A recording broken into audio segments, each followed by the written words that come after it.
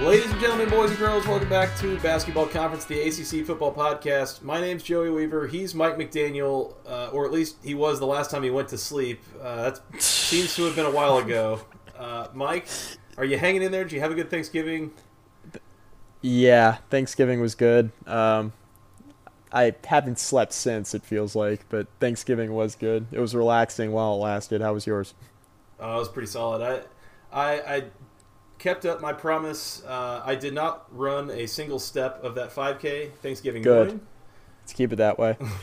I drank and I slept and I ate, and it was a good weekend. I can't complain. Hope everyone else had a good weekend.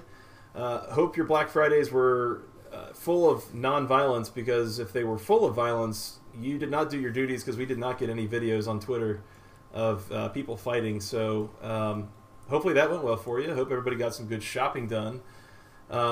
Mike, we are running a little bit late with this recap show here, but we had a lot of good ACC action here to talk about, so we might run through this a little quickly, just make sure that we've got something, and then we've got a lot more stuff to talk about in our preview show, namely the All-ACC teams coming out, but we'll get to that here a little later this week. But for now, let's start with our Week 13 recap here. First and foremost, we'll start with the game that was played on Black Friday. The NC State Wolfpack go on the road to Chapel Hill, and they knock off the North Carolina Tar Heels 28-21. This was an interesting game in that North Carolina needed to win it to kind of still have a chance to win the Coastal, depending on the outcome of the Virginia Tech game the following day. And they did not get it done. NC State went into this game and just took it to the Tar Heels. They ran the ball really well in this game. North Carolina had to kind of make a late push, but NC State was in control really from the start. They kind of broke out all the stops, had a couple of gadget plays thrown in there.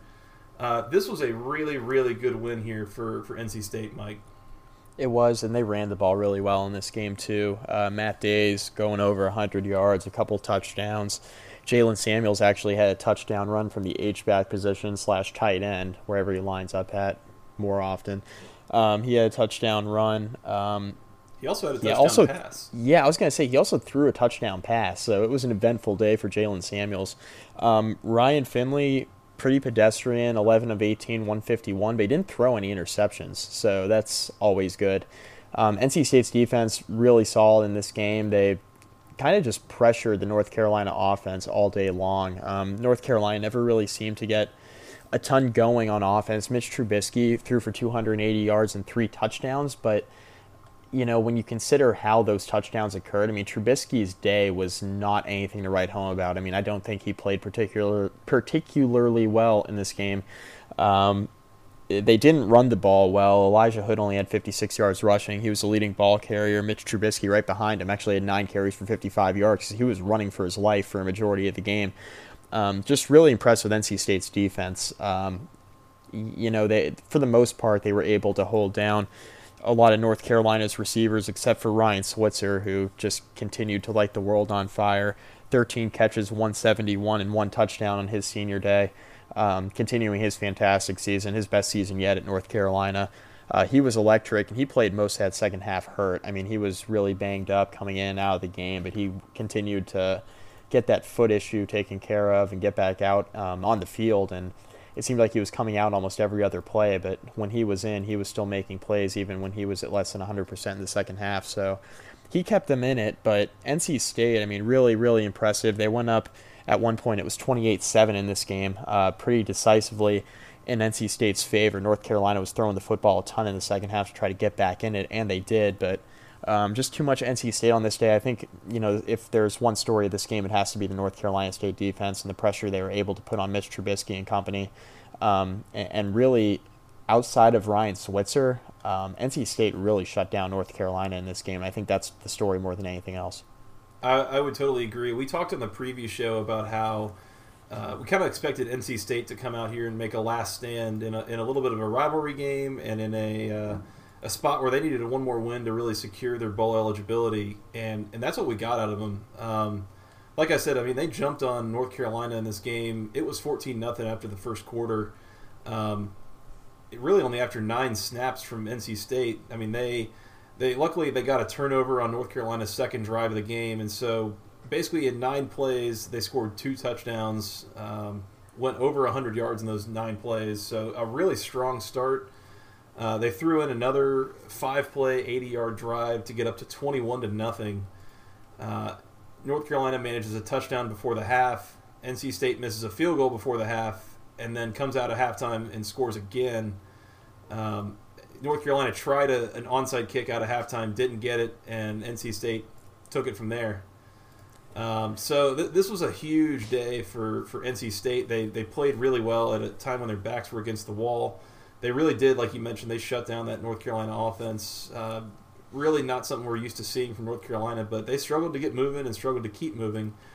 I would emphasize here as a bit of a theme as we've talked about on this show. Elijah Hood comes back with a whopping 11 carries on the day. Give the ball to Elijah Hood, North Carolina. Give him the football. Yeah, give him the football. Feed that man. Give him the ball. And you didn't do it, and you kind of haven't done it all year. And it cost you. I still don't really get it. I mean, I feel like we've talked about this at length, and we're kind of beating the dead horse at this point, but just give Elijah Hood the football. I don't really understand what Larry Fedora has against running the ball. He just wants to throw it 30,000 times a game. It doesn't always work. It didn't work against NC State. I mean, you got to have some sort of running game, and Elijah Hood had a decent day put together. I mean, it's not like he wasn't running the ball effectively when he had it in his hands. They just chose not to. And, with Elijah Hood, I mean, you do have a threat in the passing game with him as well. I mean, he's a guy who can catch the ball out of the backfield, but it just doesn't seem like they make getting him the ball a priority, which I don't really I don't really understand, because it seems like when he's more involved, North Carolina wins more often than not. And when he's not as involved, the offense isn't playing as efficiently as it probably should, and they're generally losing more often than not. So not getting Elijah Hood the ball, I think, has been the Achilles heel of Larry Fedora for the past few years, really. I mean, North Carolina could have had an undefeated season last year going into the ACC championship game if they gave Elijah Hood the ball in the opener, and then it seems to have carried over to this season with a couple of bad losses they've suffered. Just not getting their playmakers more involved, it just really doesn't make a whole lot of sense to me. But I guess when you have all the receivers they have on the outside, it's easy to fall in love with the passing game. Wolfpack big winners here, 28-21 over North Carolina. UNC finishes at 8-4. Not really what they were looking for. They were probably hoping for a little bit of a stronger finish here, losing 2 of their last 3, including both their last conference games against rivals at Duke and home against NC State. So not great for Larry Fedora. But that was really the big upset within the conference all day, Mike. Well, until we get to our last conference game, which was also a bit of an upset, but we'll get there. There was another upset that was not necessarily a conference game necessarily. It was an out-of-conference rivalry. That was my Georgia Tech Yellow Jackets on the road. 28-27 winners over Georgia. This was clean old-fashioned hate, Mike, or as I'm starting to call it, clean old-fashioned anxiety. There is no watching this game with calm nerves without the aid of bourbon, as I found out. So always helps. Yeah, I drank an obscene amount of bourbon during this game, and it worked. Team won. Yeah, Georgia Tech goes into the fourth quarter down 13 points. They go turnover on downs early in the fourth quarter, and it seemed like that was basically going to be it. Defense gets a huge stop, 3 and out, force a punt. They go 7 plays, 94 yards, and a touchdown, including 2 huge passes from Justin Thomas to Brad Stewart and Quay Searcy. A few plays later, they finish that off with a touchdown. A few plays later, Georgia's got the ball back. They're trying to get a little bit of movement going so they can kind of kill the clock. Jacob Eason throws an errant pass. It's tipped, intercepted by Lance Austin. And Georgia Tech from there basically kills the clock. And with about 30 seconds left, there was a potential toss play to the A-back, throwback to the quarterback that Quay Searcy saw Georgia's defense figured out what was going on, and he just tucked it and ran up and jumped in between about 5 Georgia defenders and got through all of them. Scores and puts Georgia Tech over the top, 28-27. Huge win in this rivalry for Georgia Tech. Second straight win in Athens, actually. The defense, again, really struggled out of the gate here. the defensive scheme, I mean, same old story. Really struggled out of the gate, but tightened up after halftime, and especially in times when it counted. And so, really big win for Georgia Tech here. And, yeah, I need to go back and rewatch this game to make sure I got some of the details down, Mike. It was never really in doubt, Joey, right? Hey, man, if you just listened to me last week when I told you that Georgia Tech would be just fine, then you would have been able to lay off the bourbon a little bit, right? Isn't that how it works? Yeah. If I knew what I was doing. Yeah, you just about covered it, but I want to talk about Justin Thomas, the passer, real quick, because you've been harping on this all year, and I've just recently gotten on the bandwagon. Admittedly, I saw none of this game live. I actually went back and rewatched parts of it.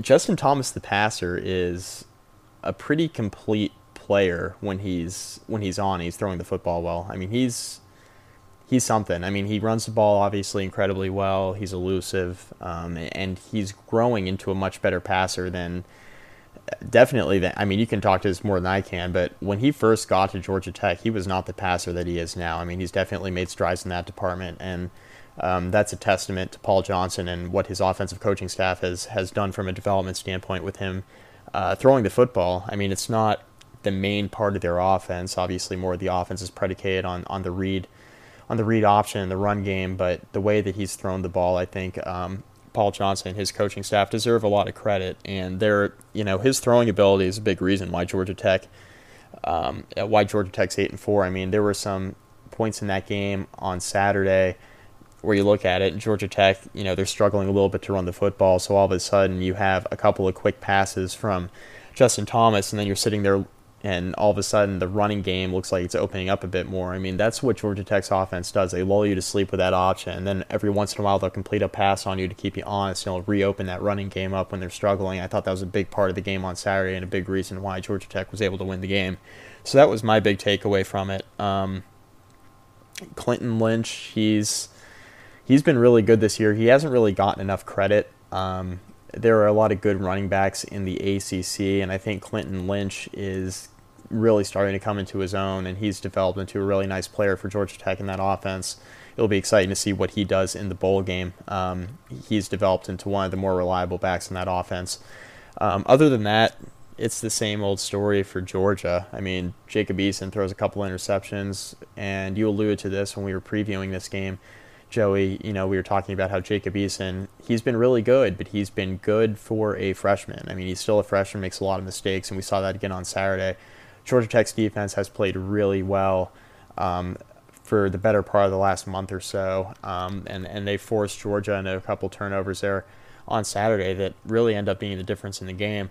And then, from a running standpoint, I mean, Sonny Michel had a nice game, but I mean, Nick Chubb, he's a guy that got all the hype in the world. You and I gave him a ton of love in the preseason when we were actually previewing the opener between North Carolina and Georgia. We were talking about, well, if Nick Chubb plays, because you remember he was recovering from his knee injury, we were saying if Nick Chubb plays, this is one of the most dynamic running backs in the country. And the offensive line at Georgia this year has been so bad, nobody has heard from him at all. And Nick Chubb, you remember how good he was, and they got a nice stable there with Michelle and Nick Chubb, but neither of them have really had a strong season just because the offensive line's been so bad for Georgia. So that's something you'll definitely have to clean up moving forward. But it's a really good win for Georgia Tech. I think it is so telling, Mike. You talk about Nick Chubb, the level of pedestrian that he has looked this year. I mean, his level of talent is right up there with your Leonard Fournettes, your Dalvin Cooks, your Elijah Hoods, any of them. And the level of pedestrian that he has looked is a real kind of testament to how bad Georgia's offensive line has been. Other thing I wanted to mention that you were talking about was Justin Thomas, the passer. You were spot on that he really has evolved as a passer these last few years. In his sophomore year when they won the Orange Bowl in 2014, he was passing effectively, but it needs to be stated that he was throwing the ball to DeAndre Smelter and Darren Waller, a couple of guys who ended up getting drafted. Those guys left, and in the time since, he's kind of done a much better job of kind of spreading the ball out and finding the open person rather than that one receiver you can always lock into and they'll go get the ball. So Justin Thomas, a brief summary of his passing in this game. at least in the first half. Justin Thomas pass complete to Brad Stewart for 64 yards. Justin Thomas pass complete to Marcus Marshall for 11 yards. Pass complete to J.J. Green for 11 yards. And then he had a pass intercepted less than a minute before halftime that kind of more functioned as an arm punt. But he had these... Arm punt, nice. Oh, yeah. Basically. I mean, it was 3rd and long, and they threw it like deep into the red zone, and it was picked. So stuff happened.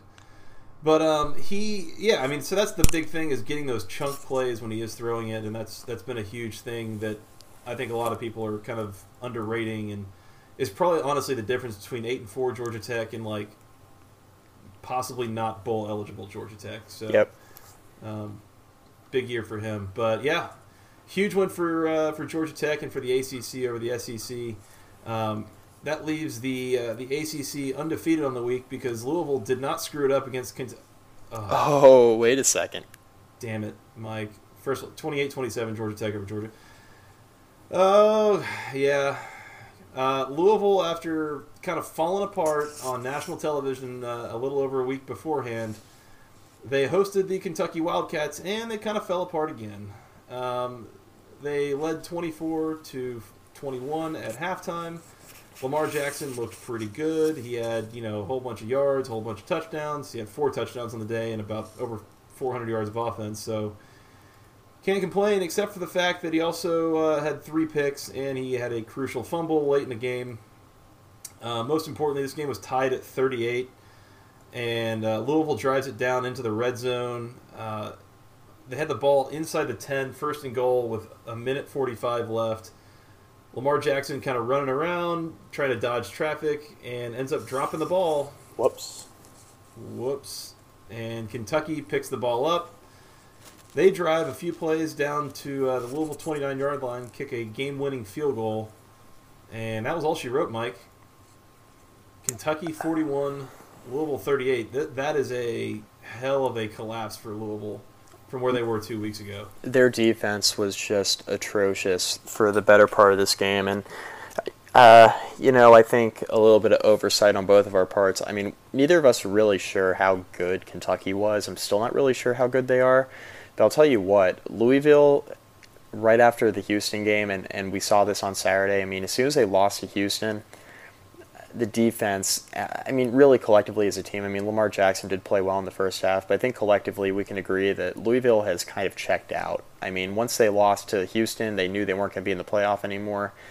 What bowl game they went to didn't really matter to them, it seems like. And they didn't really come out focused in a rivalry game against Kentucky. I think they figured they could roll the helmets out and beat them by a couple touchdowns. I thought they might be able to cover in this game. I mean, they were a 3-touchdown favorite. I just didn't know really enough about Kentucky, and I don't think anybody really covering Kentucky knows a lot about them. I mean, they've been a team that's so up and down. They're a team that's really hard to figure out.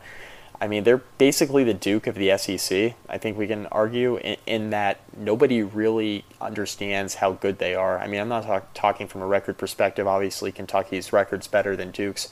But I'm talking from the standpoint of we don't really know what we're getting on a week-to-week basis with Kentucky. And in so much as we weren't really understanding what we were getting with Duke when we preview them every week, that's what we kind of keep coming back to, is we don't really know what we're getting with Duke. So I guess a little bit of oversight on our part for not giving Kentucky enough credit. Lamar Jackson, obviously the one crucial turnover at the end. We had a couple other turnovers in this game. He was he's a guy that looked like he was running away with the Heisman Trophy. I said basically the last weekend in October, after we had that massive one of his final massive games basically of the regular season, I basically told you, I was like, is it possible to wrap up the Heisman in October, because he's done it. I think he's still, despite having some down performances over the past couple of weeks, obviously he struggled against Houston as well, it doesn't really matter because there's nobody really in the same neighborhood. I mean, you got some people trying to hype up Deshaun Watson at Clemson. Jabril Peppers, I think, would have gotten a little bit more steam if Michigan had knocked off Ohio State over the weekend. There's just nobody really there to compete with Lamar Jackson for the Heisman. And Jackson's body of work through the first, 8 or 9 weeks of the year was just so strong compared to everybody else. He was so far out in front for the Heisman. You talked about the Heisman odds. I mean, it just doesn't make a whole lot of sense to imagine anybody else really competing for the thing, let alone winning it. And I think we're still in that place right now, even with Lamar Jackson struggling over the last couple of weeks. There's just nobody who's really stepped up and has been that de facto second guy that we've seen in recent years that can really compete for the Heisman Trophy. This is an absolute runaway. It's going to be one of the bigger blowouts for the Heisman that I remember in quite some time. But I mean, the bottom line is Louisville couldn't get the team win against Kentucky. They've really just checked out in my book defensively. It was a nightmare all day. They couldn't stop the run. They couldn't stop the throw. Play action pass killed them all day long. Didn't really make a whole lot of sense to me. I think Louisville just kind of, mentally checked out. I mean, I think they're more talented than Kentucky. They just couldn't get it done. I think you hit the nail on the head saying that they weren't focused here. Kentucky scored 5 touchdowns in this game.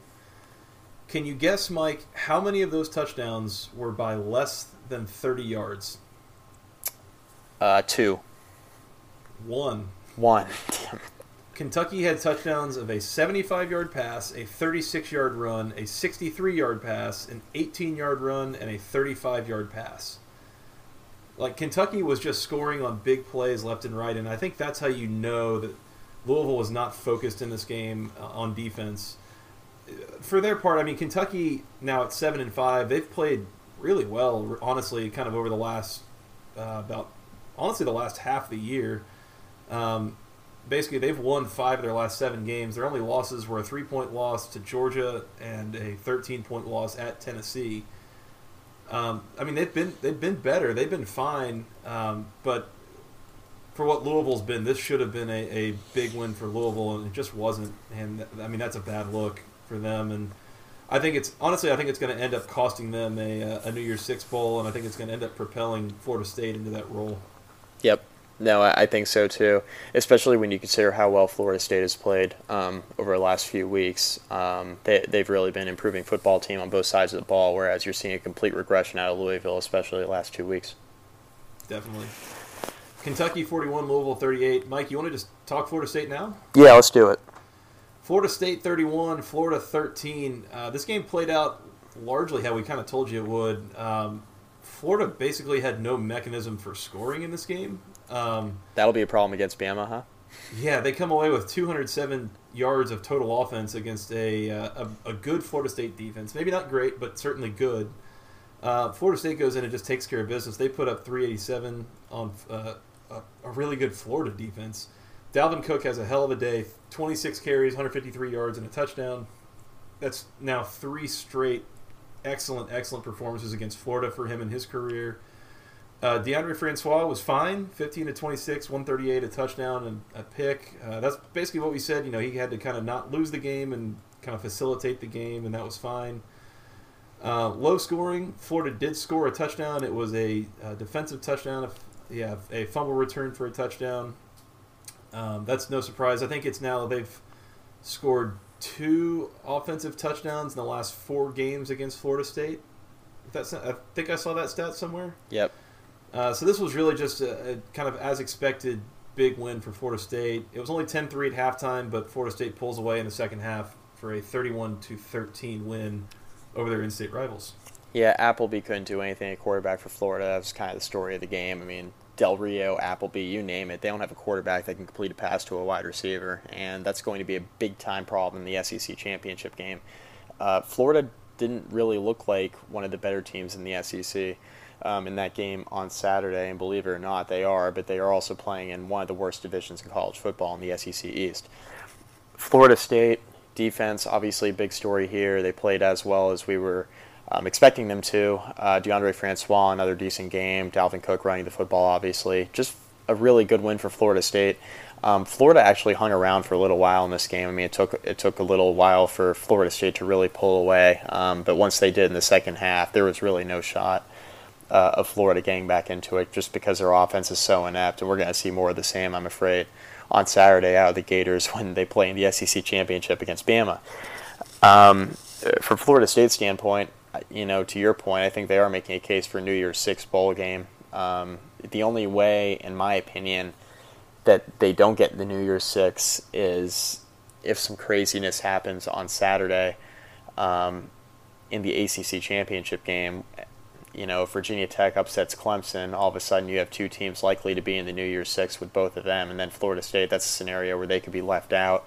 But if Clemson takes care of business against Virginia Tech, I'd anticipate Florida State getting that New Year's Six spot over a team like Louisville when you're considering at-large teams from the ACC. So to your point, I think that Florida State has put themselves in excellent position moving forward to get themselves into a big-time bowl game, even though the season obviously didn't go the way they wanted to.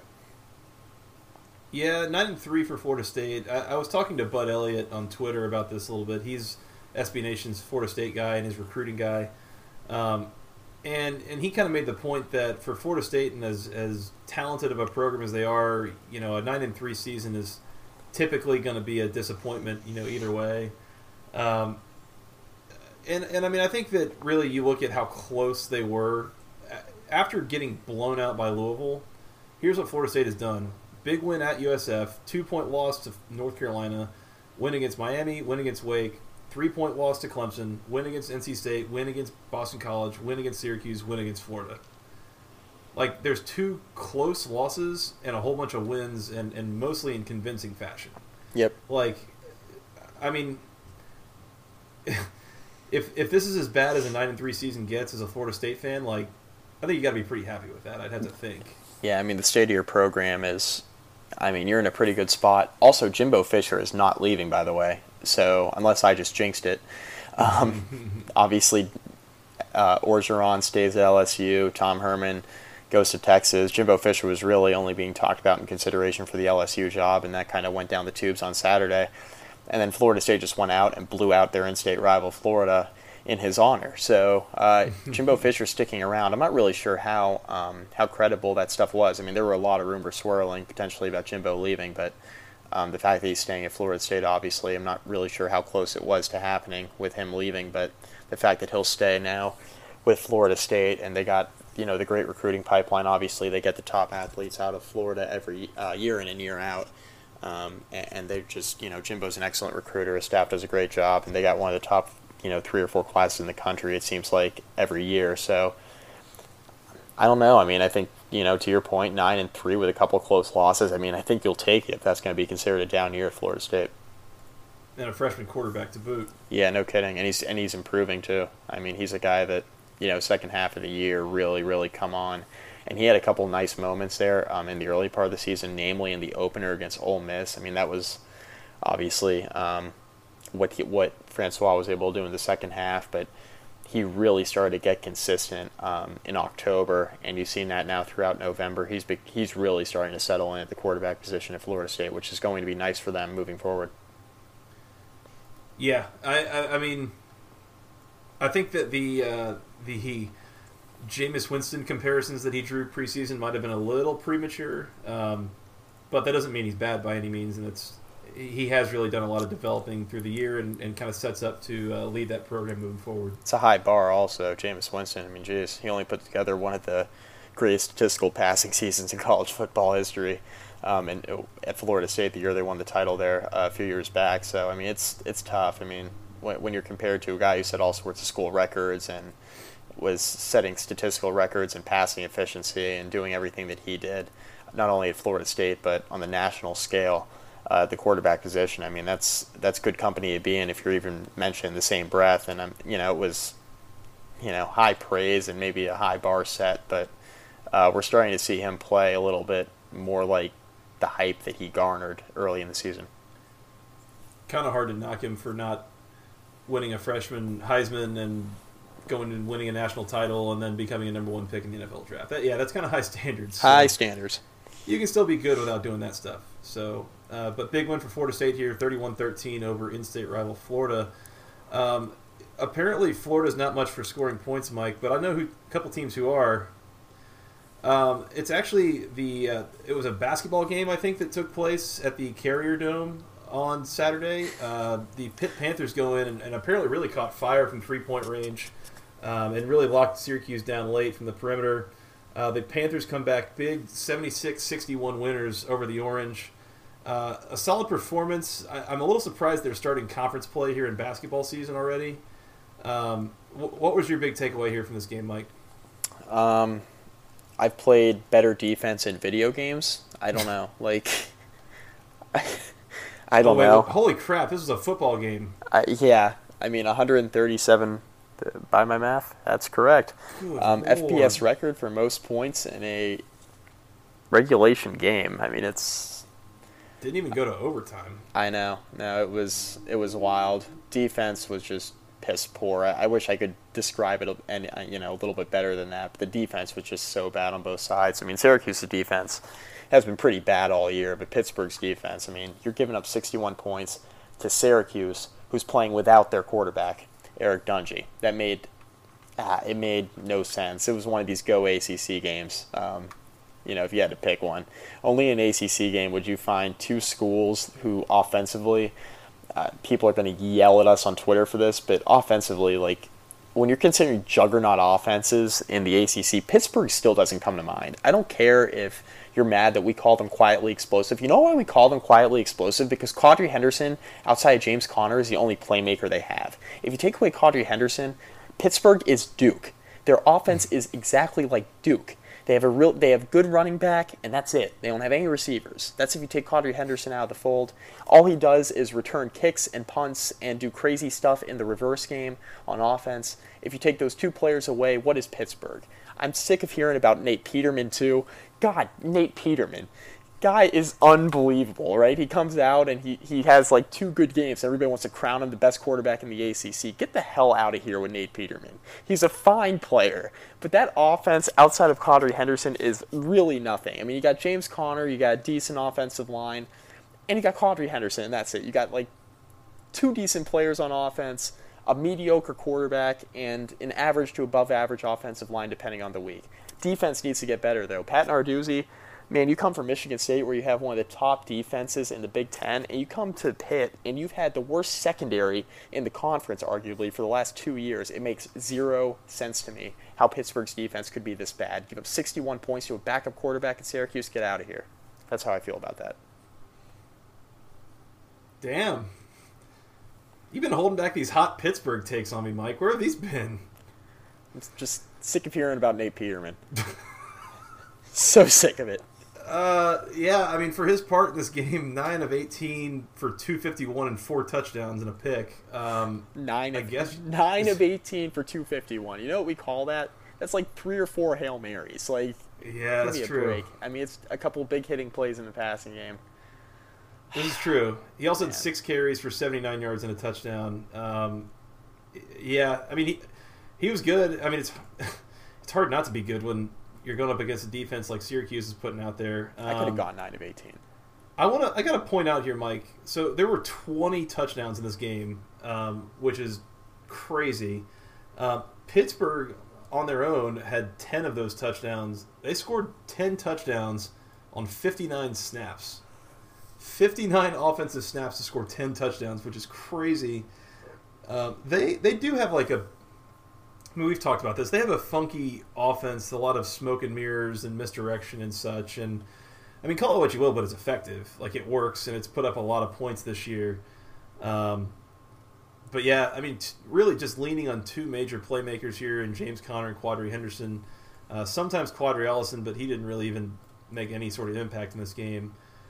Zach Mahoney. Okay, now this is a fair criticism. Is when Zach Mahoney is like shredding your defense, 43 of 61 for 445 touchdowns and a pick. Dude, come on. Yep. Like, the Zach Mahoney, Alex Moran, in real life guy, like, come on now. Don't let that guy throw for 440 and 5 touchdowns and then also score 2 more touchdowns on the ground. Like, be better. Amba Atawo, though, in fairness, 13 catches, 178 yards, and 5 touchdowns. That guy caught 5 touchdowns in the game by himself. I know we're kind of it's foreshadowing of our all-ACC discussion we're going to have in the preview, but Amba Atawo essentially got himself locked into first-team all-ACC off of this performance in the last week of the regular season. He good. Yeah, no, he's been really good all year, but when you score 5 touchdowns in your season finale, yeah, lock him up. This game was absurd, Mike. There were 81 points between the 2 teams just after halftime. Yeah, it's insane. And here I was telling you that the point total of 69 might have been a little high in the game. They covered that in just the second half. Oh, my God. Good grief. Yeah, this was a this was a ridiculous football game. If we didn't make that clear, this is a football game. But it definitely got a lot of ACC basketball mentions on Twitter of, my goodness. I mean, not to mention it's played in the Carrier Dome where Syracuse also plays basketball. So that certainly adds a little extra element of interest here. But, yeah, 76-61, Pittsburgh winners in a wild shootout kind of game. But seriously, both these defenses, they've got to be better here. Just play some defense. I mean, do better. Trying at this point? I mean, lucky for Syracuse, they don't have to play anymore this year. But, I mean, winner off. Yeah, maybe Pitt will do what they did last year in the Military Bowl, where they were like, we don't like the bowl game we're going to, so we're just going to lay an egg. I mean, if Pittsburgh does that again this year, you have to question whether or not Pat Narduzzi is the right guy for the job. Believe it or not, I'm saying that. That's another hot take. At least figure something out on defense. Anyway, the offense has been good. Pitt has, to their credit, played much better in the second half of the year. Basically, since that loss to Virginia Tech, they've really turned things around. Obviously, getting the huge upset in Death Valley helps, and they've been playing with confidence ever since. And a lot of that is due to Pat Narduzzi and the energy that he brings, but they're going to have to figure something out on defense. There's a weird trend right now. He's not the only one in the conference right now that is a head coach with a certain specialty that his team has like an opposite specialty. I don't know how Pitt with a defensive-minded head coach has kind of a garbage defense. Just like I don't know how Boston College with an offensive-minded coach has a garbage offense. Like, I don't really get that. They're bowl eligible, by the way. Oh yeah, not yet. We'll get there. We have spared some time to talk about this, sadly. Moving on, Mike. Pitt's 76, Syracuse 61. God, that is so weird to say. Real quick here, your Virginia Tech Hokies just continued a tradition unlike any other, and they smoked Virginia in this game, 52-10. How many wins in a row is this now for Virginia Tech over Virginia in the Commonwealth Cup? It's 13 straight. Virginia Tech has not lost to Virginia since the 2003 season when I was in the 5th grade. Wow. Man, we're seriously approaching driving age of people born since that happened. That is wild. Yeah, it is. Just Virginia was bad. Matt Johns, 4 of 10, 17 yards, 2 picks. I can't believe that I just uttered those words, 1.7 yards per attempt. Yeah, that was bad. Kurt Benkert came in, 9 of 26, 122 yards and a touchdown pass. Okay. I mean, that's fine. It was in garbage time. Smoke Mizell, 113 yards. Probably should have given him the ball more. Virginia just wanted to run the ball and get the hell out of there. I mean, that game was over in a hurry. Freaking bloodbath in the second and third quarter. Virginia Tech actually only led 7-0 after one. And then in the second and third quarters, they outscored Virginia 45-0. En route to the 3. Yeah. And then took the day off in the fourth quarter. It was absurd. Gerard Evans, 253, 2 touchdowns. Sam Rogers, huge day on the ground. We were talking about who's going to replace the production at running back because, we talked about Marshawn Williams getting hurt for Virginia Tech. He was obviously going to miss the rest of the year. So who are they going to stick in there? They had a couple different running backs they were going to go to, but Sam Rogers on senior day had his best offensive output of his career, 105 yards rushing, 2 touchdowns on the ground. He had 2 catches for 29 yards in the passing game. And overall, it was just a rout. I mean, a nice game by all the receivers. Cam Phillips, 6 catches, 87 yards, a touchdown. Bucky Hodges, 4 catches, 69 yards, and a touchdown. Trayvon McMillan had a 31-yard touchdown catch. Isaiah Ford, 4 catches, 68 yards in this game as well. Defense played well, obviously forcing the 2 interceptions. I don't know. I mean, it was a wild game. Andrew Matuapuaka ran a fumble back. Virginia just did everything in their power to lose this game. There's not really much else to say about it. Virginia Tech won this game essentially in their sleep, and Virginia kept shooting themselves in the foot, and Virginia Tech just continued to take advantage and just thrash Virginia again. I mean, it just keeps happening. As you mentioned, Mike, it was a close game, 7-0 going into the second quarter, and that was when 3 really long Virginia Tech drives just totally broke the will of the Virginia defense. 10 plays, 99 yards, touchdown. 6 plays, 69 yards, touchdown. 10 plays, 67 yards, touchdown. Meanwhile, in between, Virginia went 3 plays, 8 yards, punt. 3 plays, 5 yards, punt. And then shortly afterwards, they went 6 plays, 42 yards, interception. And you just have to think that it's entirely reasonable that Virginia got to halftime and said, screw this, we're out of here. Like, it's 28-0 in a game that we haven't won in over a decade. And, rivalry be damned. I don't know that we can do this at this point. It's been a long year, so curious to see what they do in the offseason. A lot of rebuilding to do if you're Bronco Mendenhall up there, kind of shaping that program further and what he wants to do with it. So I think this is – sorry? I said if he has another 2 and 10 year, he'll be rebuilding his house out in Utah because he'll be spending a lot of time back out there.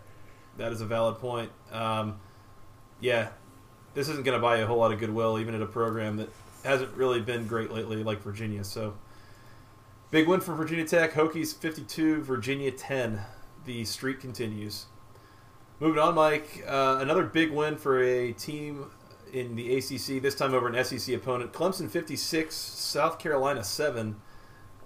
This one was just a total rout, and it seems like the loss to Pittsburgh has really woken up Clemson as they have now thrashed Wake and South Carolina in consecutive weeks, and they seem to be playing about as well as we've seen them play all year, maybe since last season.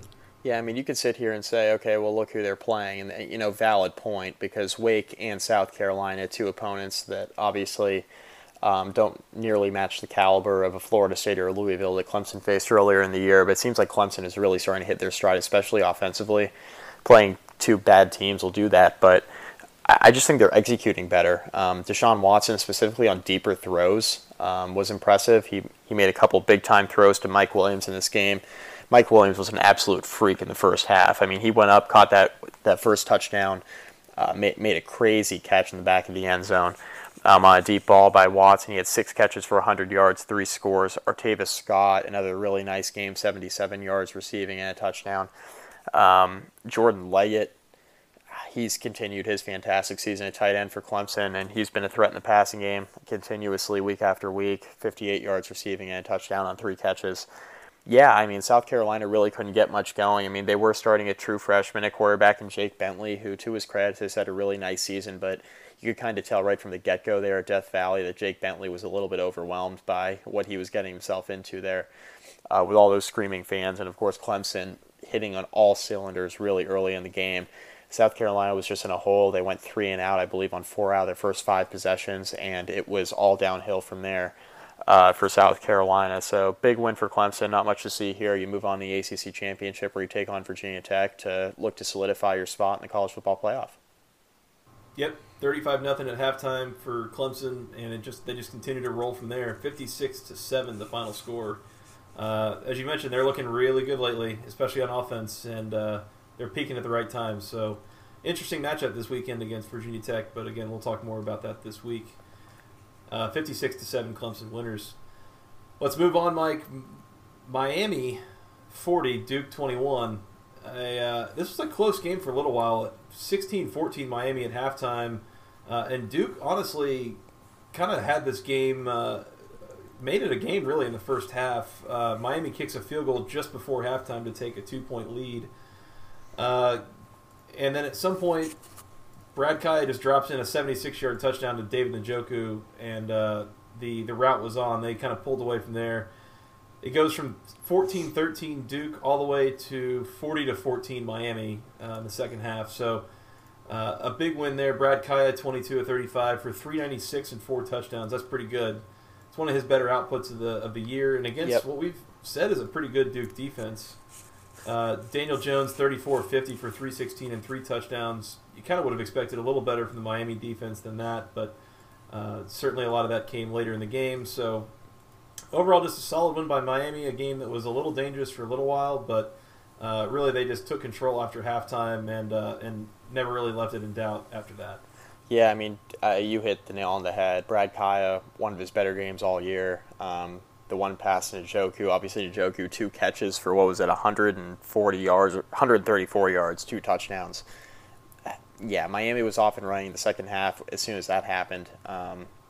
Duke, to their credit, did hang around. I was just really impressed with Brad Kaya. This is the first time all year, honestly, where I've looked at Brad Kaya in a game and I've said, wow, he looks really comfortable in the pocket, which is pretty amazing to say because the offensive line's been bad, but it hasn't been nearly as bad as it's been. And he had a clean pocket, and he looked confident throwing the football for the first time in a while. And if you're a Miami fan, that's a welcome sight, especially for a guy who will likely be back for his senior year, I think, with how this season's going. I mean, we'll have to see, obviously, but if you get that Brad Kaya, which is, I think, the Brad Kaya they were hoping to get throughout the majority of the year, Miami's going to be in really, really good shape, not only in the bowl game, but heading into next season if he decides to stick around. Yep. And I think he will. I think there's reason for him to. I think he can kind of improve himself a little bit and improve his draft stock, especially a year that has had some pretty strong quarterback play, especially in the ACC. So, good win for Miami, 40-21 over the Blue Devils. And finally, among conference matchups, Mike, we promised we would talk about it. Boston College is bowl eligible. I can't believe it. The Boston College Eagles 17, the Wake Forest Steeman Deacons 14. Would you like to guess who threw 33 passes in this game? It's the only stat that matters, and that was John Walford. Freaking John Walford, 16-33 for 137, 2 touchdowns, but more importantly, 2 picks. And Boston College took advantage. Legitimately, the only stat that matters is that John Walford threw the ball 33 times. Anytime he throws the ball more than 15 times in a game, Wake Forest is probably in trouble. And that's just the state of the quarterback position for them right now. It's the reason why Kendall Hinton was the starter before he got hurt early in the year. You can't trust John Walford with the football. He turns it over constantly, especially when he's throwing the ball more than 10 or 15 times a game. The more he puts it in the air, the more he turns it over, and that's obviously what did them in on Saturday. I cannot believe that Boston College is bowl eligible. Perhaps more importantly is the fact that, look, Steve Adazio probably keeping his job at BC. It's a second straight bowl game. They have one of the worst offenses in the entire country, but I don't know. They've just find a way to win. I can't believe I'm saying that. They have 6 wins, Joey. They're going to a bowl game. I don't know. I mean, I don't understand these dudes, Mike. It's pretty safe to say. Nice. It's pretty safe to say that that BC is probably going to be one of the worst, if not the worst, team in a bowl game this year. I mean, we'll have to see how it all shakes out once the teams start accepting their invites to bowls here over the next week and a half or so. But I'd be hard-pressed to find a team worse than BC, honestly. I mean, there are some bad football teams making bowl games, but this is a terrible offense. I just can't imagine, even 3 or 4 teams in the entire bowl season being worse than BC making a game and even winning a bowl. I mean, it's crazy to think about. Boston College won this game with 167 yards of offense. And you want to know what the difference was, honestly, Mike? Opening drive, Wake Forest, 3 plays, 2 yards, and a punt. But when they punt, Boston College fumbles the ball. Wake Forest gets the ball back. So then, on second down and 25 after a penalty, John Walford throws an interception. Boston College, 4 plays, 7 yards, field goal. They got basically a free field goal after an interception thrown by John Walford. So, I mean, we could literally just say, this was on poor play calling. This is on poor decisions. You're right. Boston College, I don't know how they've done it. I think one of the things you could look at is their out-of-conference schedule is pretty pedestrian. UMass, Wagner, Buffalo, that's an FCS team, and 2 pretty exceptionally bad FBS teams, and UConn. And UConn's not particularly good either. And then they pulled out one just, by the skin of their teeth win over NC State somehow, and it went over Wake Forest. I don't know how they did it, but somehow, Boston College going bowling, and I think the reason that I'm frustrated over this is I feel like this is not a team that is good enough that it's really proven anything to us, and in particular, Steve Adazio, as you mentioned. like, this team has not really gotten better under his watch, and I feel like they would be much better served to find someone else to be the coach there. It's just, you can't really rely on winning games by getting 167 yards of offense. I mean, Wake Forest outpassed them and outrushed them and ended up with over 100 yards more of offense, but they turned the ball over 3 times, and that's how Boston College wins here. And that's just frustrating. And they do it every week. I don't know. It's frustrating. I don't know. I mean, I think they definitely need to figure out something on offense. I mean, will they get rid of Scott Loeffler after 1 year? I mean, I think they have to consider it. And their offense was better than last year, I guess. I mean, it's not exactly a tall task when you were one of the worst offenses in college football a year ago. But man, I mean, I just can't believe they have no playmakers and they have 6 wins. I don't know. It'll be interesting to sit there and dissect, and we can talk to somebody who knows about BC a lot better than we do, Dan Rubin, and have him try to explain it better than we can, because I don't want to go back through and take a look at it, because BC just makes me sick. I can't believe they have 6 wins. Hey, I'm all in on a Boston College bowl eligibility postmortem with Dan Rubin. Yep. I think that would be very interesting to dissect. But yeah, Boston College 17, Wake Forest 14. Wake Forest, you messed that up for us. That's on you. Fair to say that the hype train has come to a grinding, halting stop here. Yeah, the hype train derailed. Yeah. Somewhere around Chestnut Hill. Yeah. Also known as Winston-Salem. Oh gosh. Yeah, Mike, you said that Boston College bowl eligible with no playmakers. It kind of makes me feel bad for teams that are not bowl eligible that do have playmakers, such as our last game here, the Notre Dame Fighting Irish. Nice segue. Yeah, nailed it. Yeah, so USC 45, Notre Dame 27. The Trojans officially put Notre Dame out of their misery. This game, I mean, it was close for a little bit, kind of at the start, but Adoree Jackson happened. Adoree Jackson, he's something else. He's real good. He led the team. He led USC with 52 receiving yards on 1 catch that went for a touchdown. Yeah, Sam Darnold's been really good for the Trojans. This was just kind of a steady beatdown for USC. Basically, the teams traded off at the beginning. USC kicks a field goal. Notre Dame scores a touchdown. From there, it went out to 24-7 at halftime as Southern Cal lead, and it ended up 45-27. Yes, really some soul-searching needs to happen in South Bend this offseason here, Mike. As you've mentioned several times, hard to think that Deshaun Kaiser's coming back. Hard to think that Malik Zaire is coming back. Malik Zaire is actually transferring. Just saw it across the bottom line. Notre Dame is granting his release, I guess, well, if you're listening to this podcast on Wednesday, today. So, well, there you go. Goodbye, Malik Zaire. Breaking news here on the podcast. Yeah, that's some value. That's good. Breaking news for this on-demand audio.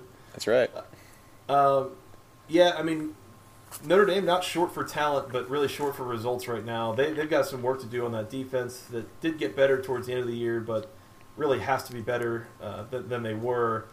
And they just got steamrolled by USC here, Mike. Yeah, Adoree Jackson almost beat Notre Dame by himself.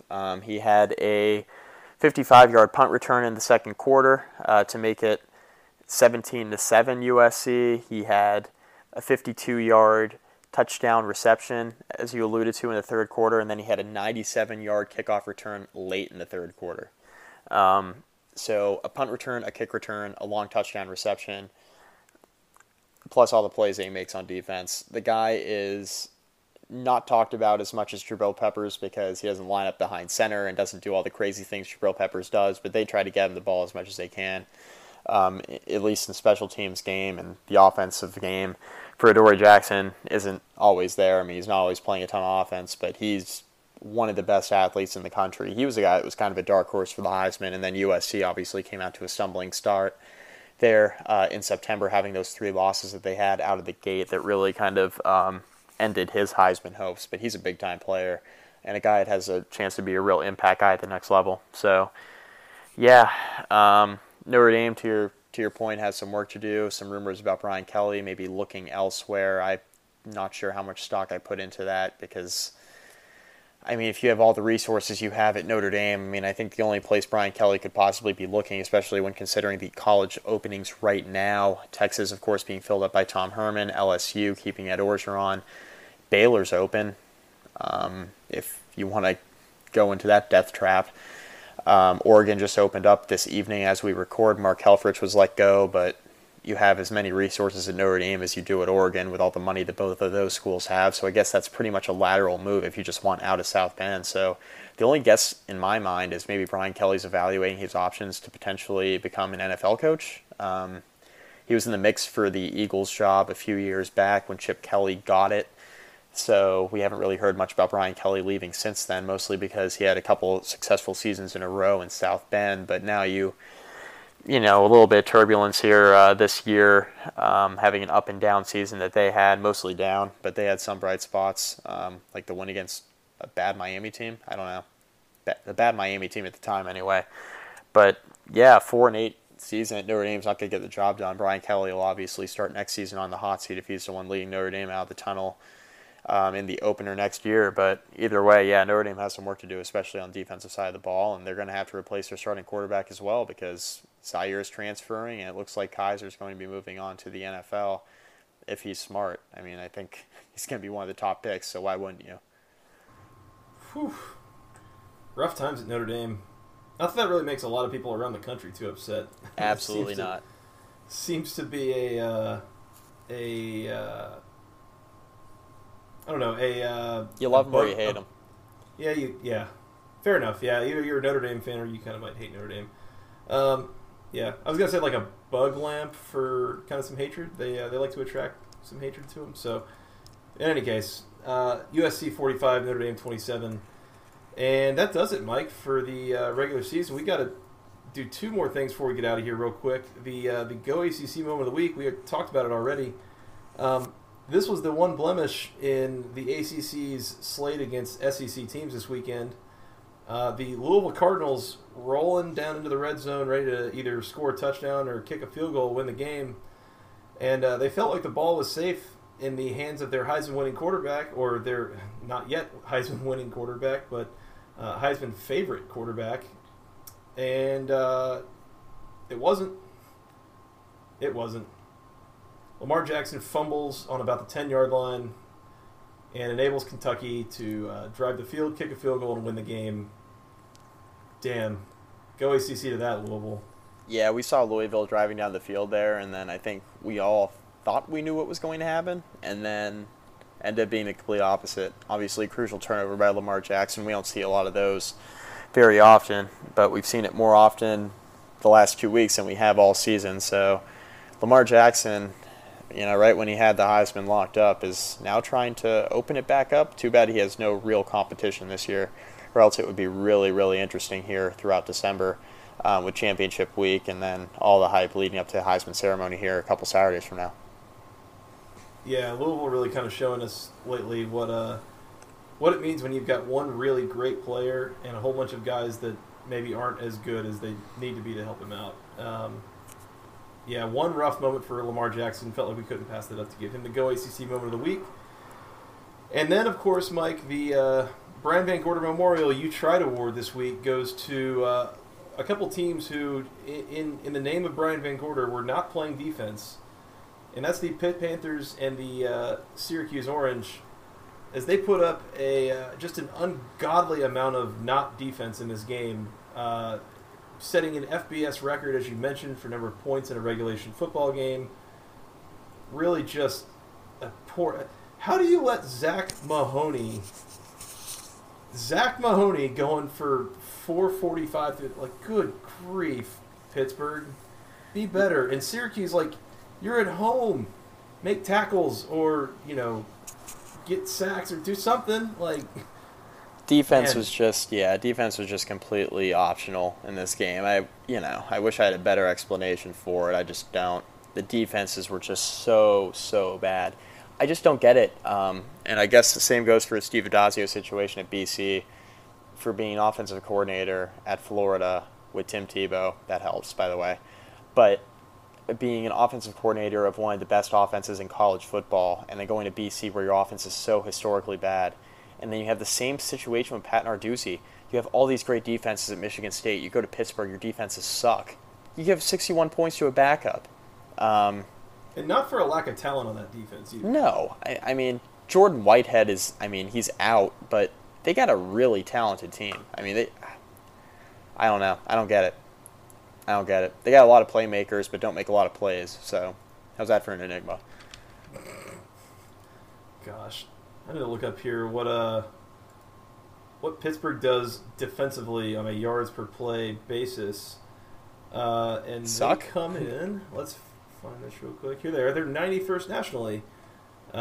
Just over 6 yards per play. That's not good. Not good, Bob. Not good. Not good, Bob. Yeah, good grief. Yeah, so Syracuse and Pitt defenses, you guys tried, and you really need to try harder next time because that was not getting it done. Not good. Yeah. Not good Well, they'll try. They'll try again in the bowl game. Maybe get right. Syracuse, your defense can try again maybe next year. They'll try again in the spring game. Yeah. Maybe. I don't know. Zach Mahoney might shred you then too. You get the. You deal with them scout team all year. Sign me up for some Zach Mahoney shredding people in the spring game. Yep, sign me up. That game will be televised on like AMC or something. Oh, I'm all in. All in Lifetime on channel. Lifetime. Yeah, on Spike. Yeah. Oh, jeez. Well, we'll get there eventually. Oh, boy. All right, Mike, this has been fun, if a little delayed. But glad we got this in. Hopefully you guys are still interested in listening. It's not like a whole bunch of you guys have teams playing this weekend anyways. Or stuff to do, either. Exactly. You're kind of waiting around on this. We will be back a little later this week. I don't know when it'll be yet. We're still kind of working out the scheduling here. To preview the ACC Championship game this coming weekend in Orlando between the Clemson Tigers and Mike, your Virginia Tech Hokies. Yes, sir. Looking forward to that. That'll be fun. We're also going to talk about the All-ACC teams and maybe some of what we would do to change those. So tune back in later this week. Yep. We'll be all in on that. Be a good time. All in. All in. Isn't that what Clemson says? Should you be saying that this week? Absolutely not. That is what they say, but I should not be saying that. All in. I'm all in. I'm all in on them not showing up to play, but whatever it takes. Whatever it takes. Yep. All right. Well, Mike, we'll talk then, and I guess get some sleep. I need it. I need it desperately. Thank you. Rough week. All right. Talk to you guys then. Until then, you guys can reach us on Twitter. I'm at FTRS Joey. He's at Mike McDaniel ACC, and together we're at BC Podcast ACC. Send us your email. Send us your emails with questions and comments and concerns and feedback and whatever else. Basketball Conference Podcast at gmail.com. Stuttered a little bit on that one. I'll get it better. That's all right. You almost nailed it. Yeah, you can subscribe on iTunes and on Google Play and leave us reviews and rate us and do all these nice things. We promise to give you shout outs if you do, and that can go for whether you like us or hate us. Again, we're still looking for haters. But Mike, until we preview the ACC Championship here a little later this week, for Mr. Mike McDaniel, I'm Joey Weaver. Go ACC.